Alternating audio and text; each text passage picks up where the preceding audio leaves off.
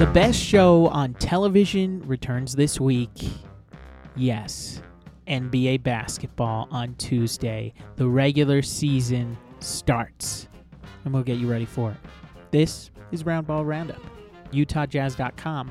I'm JP Chunga. Kevin O'Connor of The Ringer wrote about Rudy Gobert. He joins the podcast in just a moment. But first, quick takes off the top. And maybe it's because I've been watching way too much Succession, or every time I talk to someone around the league, the first words that come out of their mouth, I trust this Jazz team. This Jazz team, I trust to win a lot of games in the regular season. So, why not come out with trust rankings? Team I trust, team I don't trust. All in favor of the vote of no confidence in Logan Roy?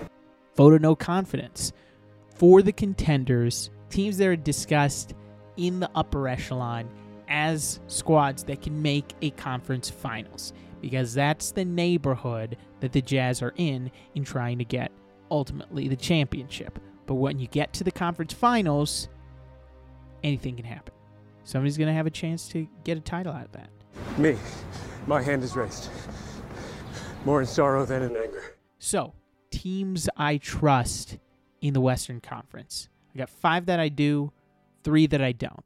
Why do I have 5? I want to identify teams that I think that could be in the top 4, and one that can be a thorny first-round matchup, start upsetting some teams. So, obviously, first team I trust, the Jazz. It's what you hear around the league, talking to people, whether it's media, whether it's front office. They trust that the Jazz will be good in the regular season. And you saw it bear out in the GM survey when they were picked second.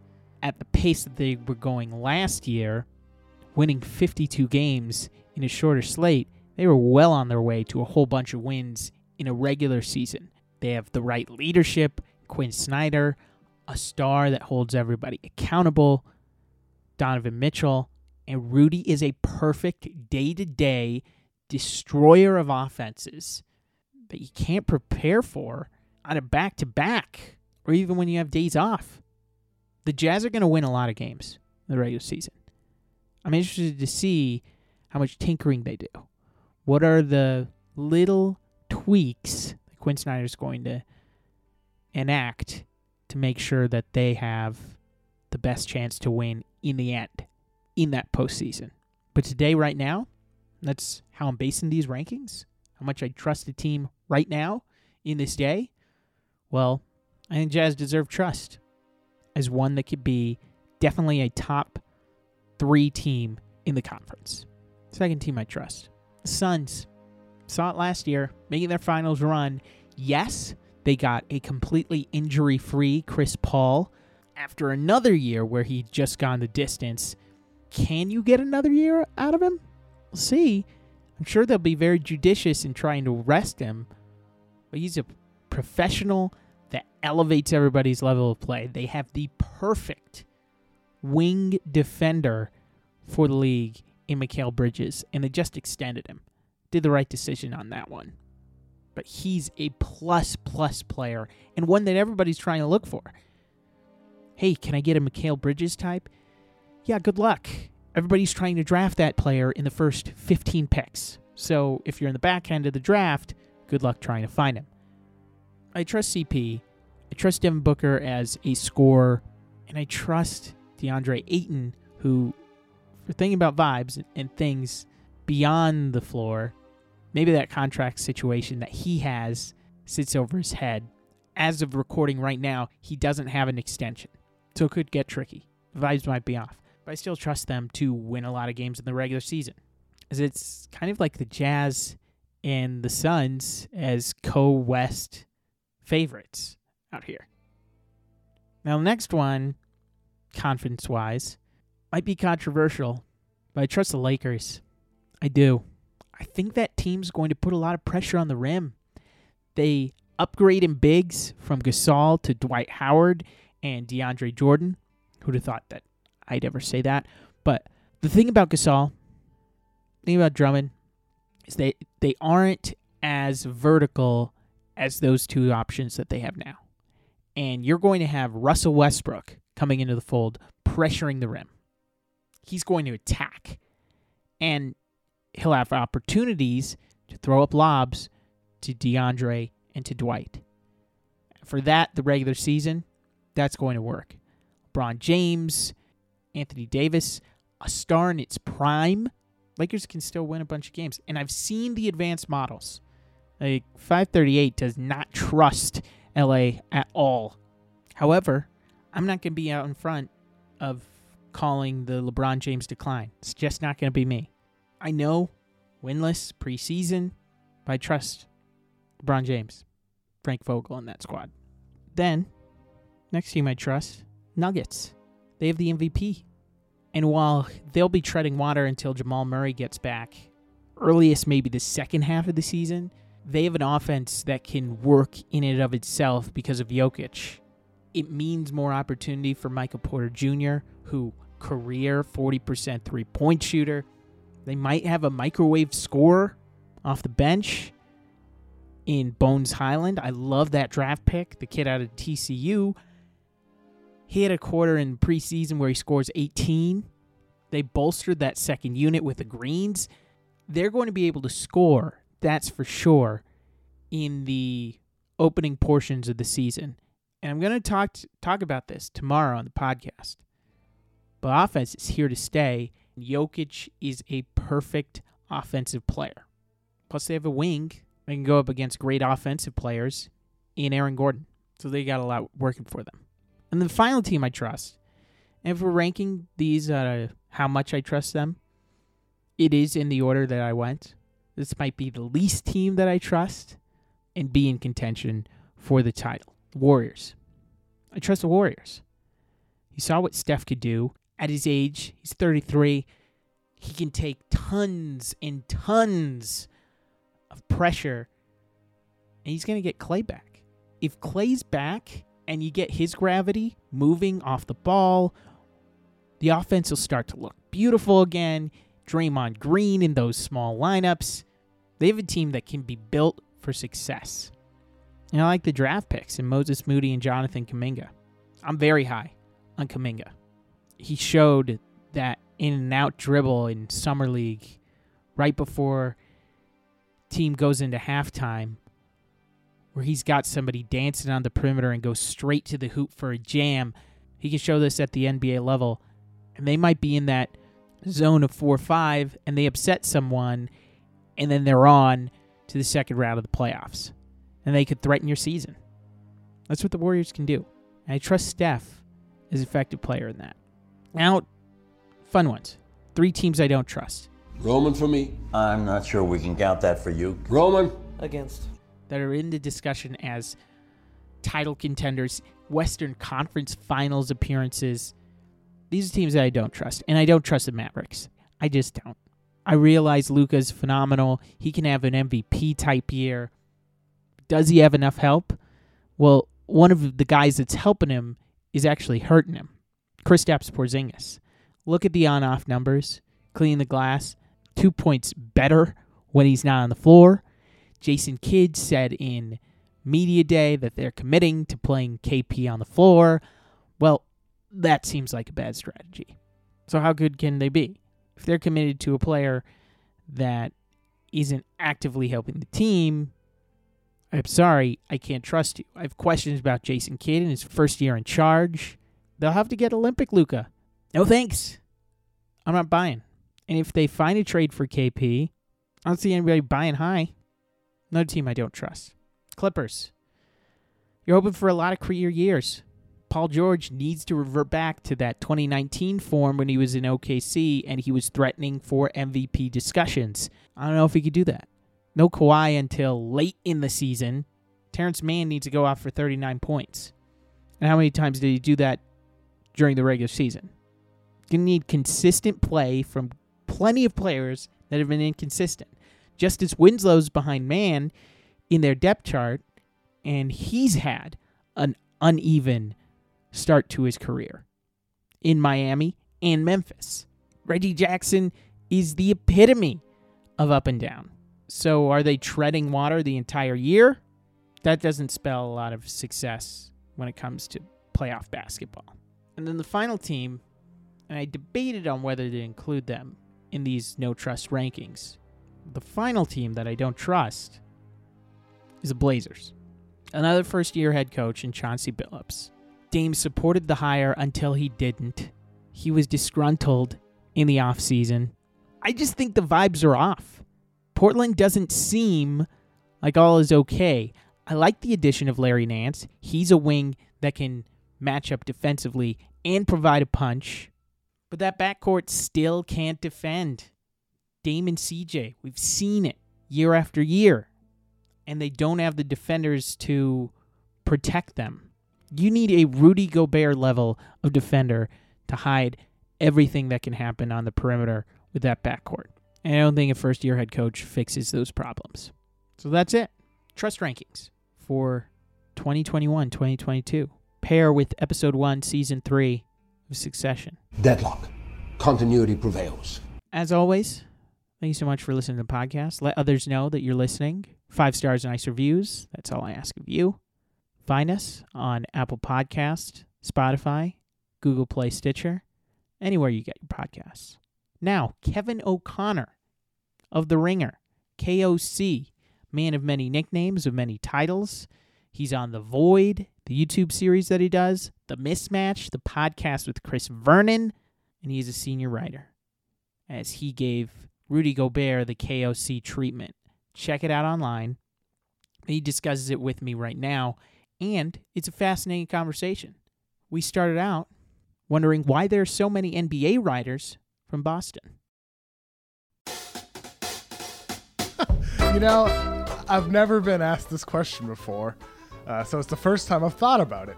And the first thing that popped into my mind was, like, why am I a writer? And it's like the passion and the love for the game. And I think, like, I saw Isaiah Thomas, former Celtics player, tweet the other day, earlier today, like how in a couple of years he became so beloved and how he felt so much love for the city of Boston. I think it relates to that because Jazz fans know, like, how passionate that fan base is about the team and how crazy that crowd can get in good games, amazing games. Like the decibel level must reach over 100 sometimes. That's what it's like in Boston. And so maybe part of it is like it's a big market, colliding with the fact that it's a super passionate sports town for football, for basketball, for baseball, for hockey. It's like every major sport in North America is insanely popular in Boston, and it's a big market. So like those things crossed over together. I think that might be the real reason why, but I really think it relates to the passion and the heart like that fan base has for their team, which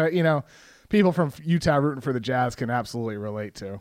Well, I was going to say, I mean, this is a one sports professional, at least town. There's a huge amount of passion for the Jazz, for NBA basketball, and for as big as Boston seems, it's not as big as New York. It is a little bit more communal in that aspect where everybody's reading Bob Ryan or Jackie Mack in the Globe, and that sets an entire fan base of hoop heads that eventually grow up and join the industry after that. Yeah, definitely. I mean, I grew up reading them and reading even, people like Mike Reese, who's a Patriots writer, or like Chris Gasper, a Patriots writer. There's like a lot of football writers that I grew up really writing and appreciating, even more than basketball some of the time. So, I mean, there's just so much, talent in that city from past generations who still do great work today.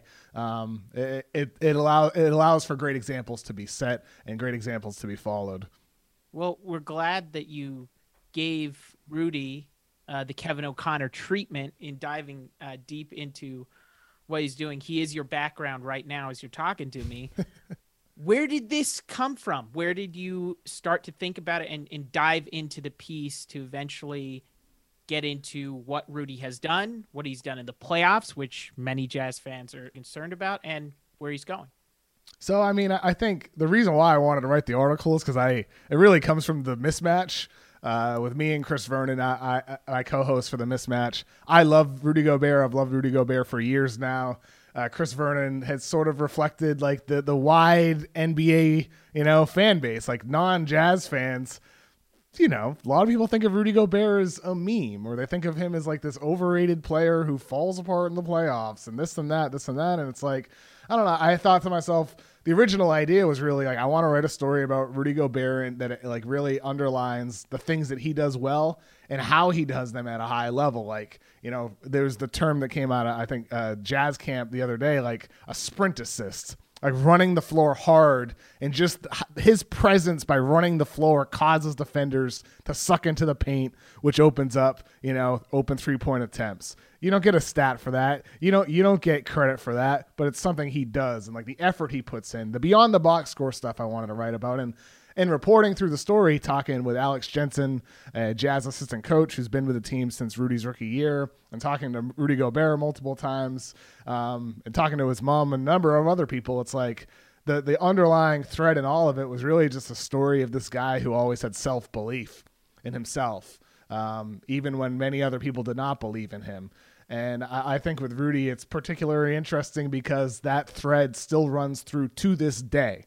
Despite 3 Defensive Player of the Years, despite all the regular season success, despite the fact that like he is this guy who's one of the greatest defenders of his generation, there's still doubt with who he is. Like nothing has changed, and yet everything has changed since he was a little boy growing up in France. So that's sort of what the story became, was like a story of just Rudy Gobert's self-belief. I don't know. I found it pretty inspiring to talk to him, and I just look forward to seeing where he continues to go, because he wants to keep getting better and better and better. Like I said, everything's changed in his life, but in a way, nothing's changed. Well, and Vernon does those voicemails of Rudy Gobert that he did a couple of months back. Hello, Kevin. My name is Rudy Gobert. That's the Verno. Yeah, those silly voicemails. It was good to have him on before that Grizzlies series, so he at least had some comeuppance a little bit with coming on the podcast before that. You guys also touched on this in your latest pod. Good players get hated. Oh, yeah.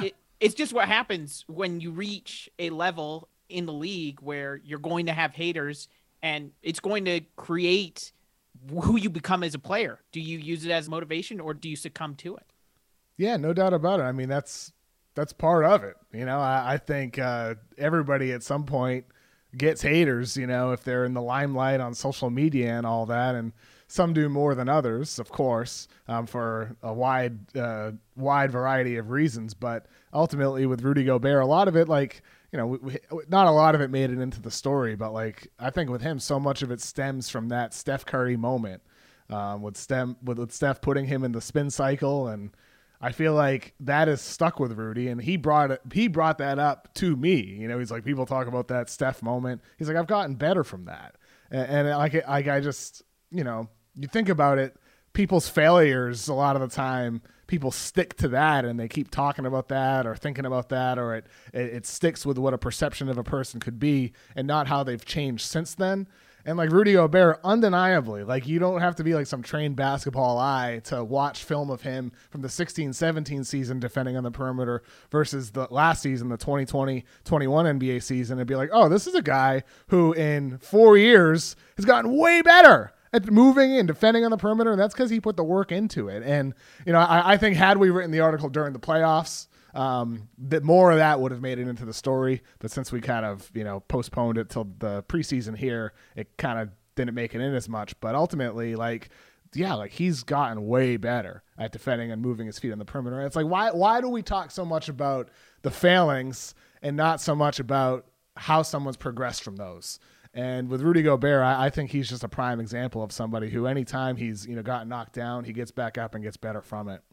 He wears the progression on his jersey, 27, being the place that he was drafted. Were you doing the draft guide when he was coming out? No, that was, so my first year writing about basketball was 2013. So I was writing for Celtics blog at the time, and I had like a top 50.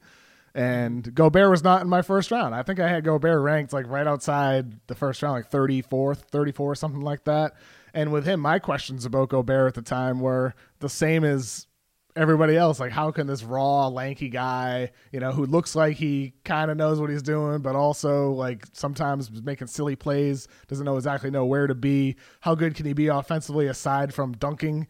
Like there's, questions about that at the time. And, he's proven absolutely everybody wrong ever since he was a little kid. It's kind of remarkable when you think about it. He was right. He was right all the way. He was right about him becoming an NBA player. He was right.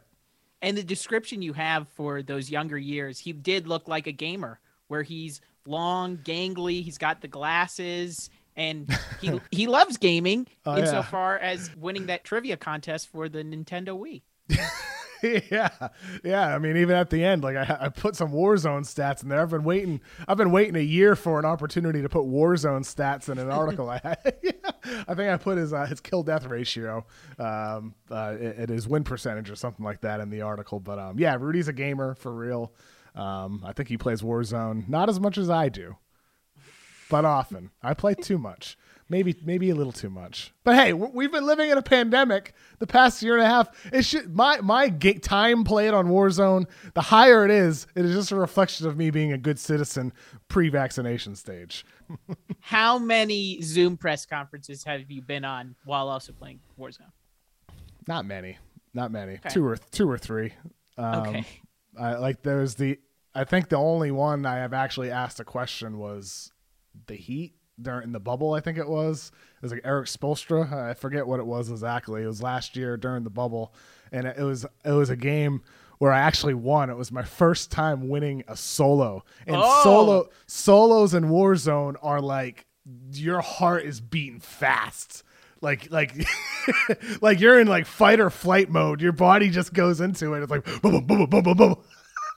And I'm in the final circle with a riot shield. I chose the riot shield to protect me, knowing that there's a chance I was going to have to ask a question. I'm like, I'm going to play extremely conservative.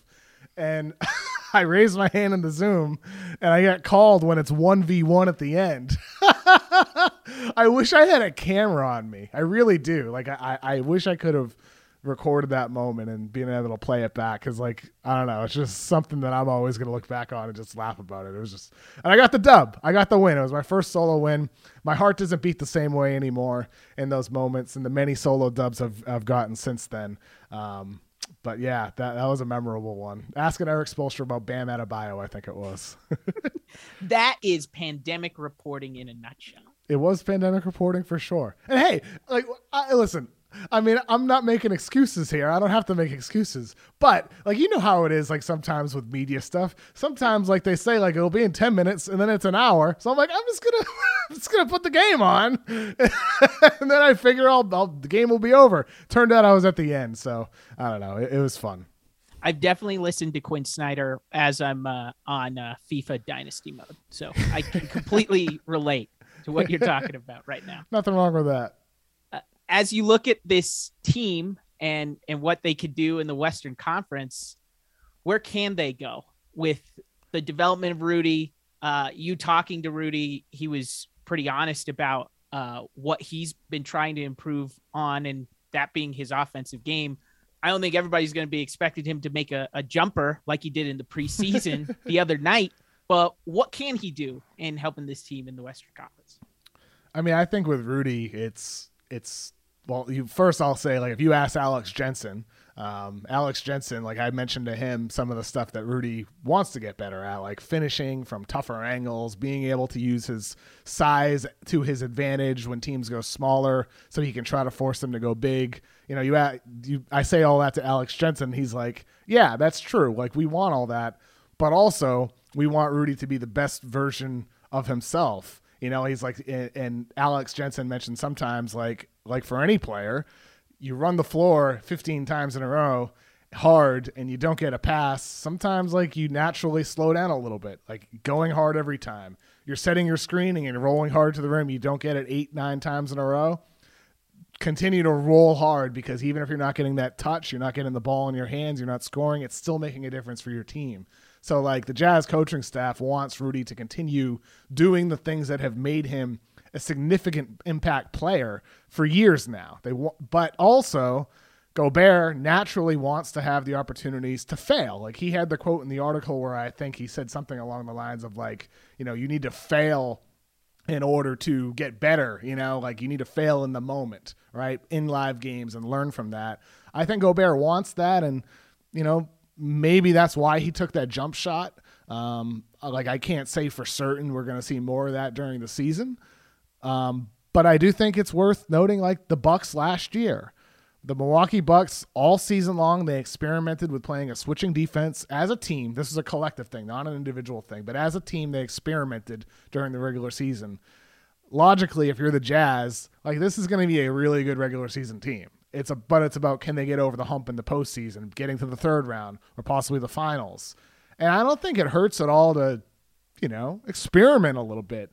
Even if maybe like Gobert is getting, you know, a post touch against a smaller guy when ordinarily you might not want that to happen. Like, it might not be the most efficient play. Maybe do it anyway, just to get those reps, just to get him that experience. My impression talking to Gobert, based off the comment that we put into the article and just overall, like I get the sense that he wants those reps so he can be ready in the postseason. So maybe we'll see more of that experimentation over the course of the year. So that's something I'm going to be watching for, like undoubtedly. You brought it up, the Bucks being an example for what the Jazz can do. How similar is this situation to what the Bucks did last season, where they had, in Giannis's pass, failure after failure in the playoffs? The Jazz have the exact same thing, unsatisfying endings, but still trying to go at it. I mean, I think with Milwaukee, they got Drew Holiday. That's the big difference. And I think with like Utah, you could say, well, they were missing guys. You know, they had players injured. They had players, you know, that were dealing with injury. Coming back this year, full off season, slightly different roster, healthy roster. Things could be much different. And we will see them play small more often. I think with adding Rudy Gay instead of Derek Favors, granted there is Hassan Whiteside, you don't need to play Whiteside. You can play some smaller lineups when Gobert's not on the floor. So you will see some differences in the way in which the Jazz play. But ultimately, you know, I think this is just going to be a tweaked version of what's worked so well. Like, I don't think, I mean, I know obviously the playoff losses are heartbreaking and disappointing to lose 5 years in a row in the postseason, but it's not like this team can't win. Like, the West is very winnable. I mean, like, you look across the league, I mean, at the favorites, like the Bucks in some ways are being overlooked in a sense when you think about who has a chance to win the championship. In the Western Conference, it's like you can look at the Lakers. They have to integrate Russell Westbrook, and we've already seen some of the challenges in their offense in the half court. You can think about the Warriors. Well, what's it going to be like for them in situations when Steph is off the floor? They've gotten shredded in years past. What will Klay Thompson look like? With the Suns, are they going to be able to replicate their success in year two? And, you know, up and down the line, don't need to go through every team. Like, every team you can look at and say, well, what about that? With the Jazz, you can say that with a number of players. You can say that about Gobert. You can say that about, you know, the bench. You can say that about, like, if Gobert's off the floor, what are they going to do with smaller lineups? But, like, ultimately, this team is right there. They're right there. It's just about being better in those situations if they come up again, if the opponent goes small, and also just being better and more consistent at what they already do at their best. And that's playing with Gobert on the floor, you know, playing great pick and roll defense and him running the floor hard.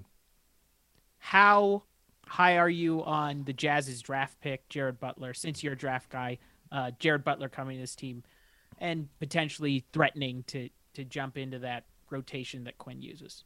I mean, I didn't expect him to look as good as he did in preseason. I mean, he dealt with the heart condition, which kind of knocked his draft stock down, and ultimately maybe that's to the benefit of Utah, because this is a guy, you know, he's 20, 21 years old, and 3 years at Baylor, got better every single season. And I think, like, think about the impact of Jordan Clarkson last year in terms of he's just like a microwave who can get buckets for you at any moment. He can have games where he gets 25 for you, have games where he gets 30 for you, and he can be a steady 14, 15, 16 most nights.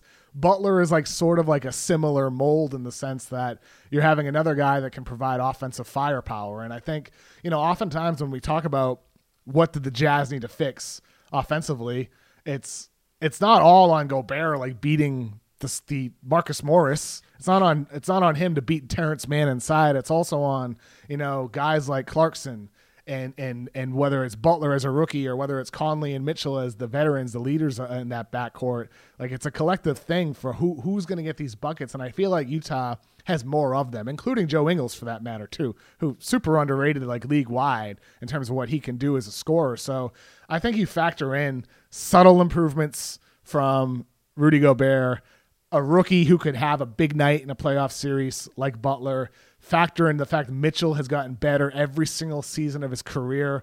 All of these incremental improvements all can add up to make a significant difference in what has been for them. It's not like they're getting swept every playoff, elimination. They're going deep into the round.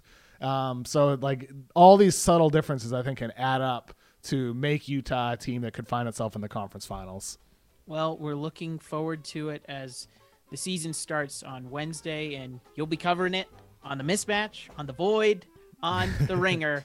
Kevin O'Connor on Roundball Roundup on UtahJazz.com. Kevin, thank you so much for taking the time. Thank you so much, JP. Looking forward to watching this season.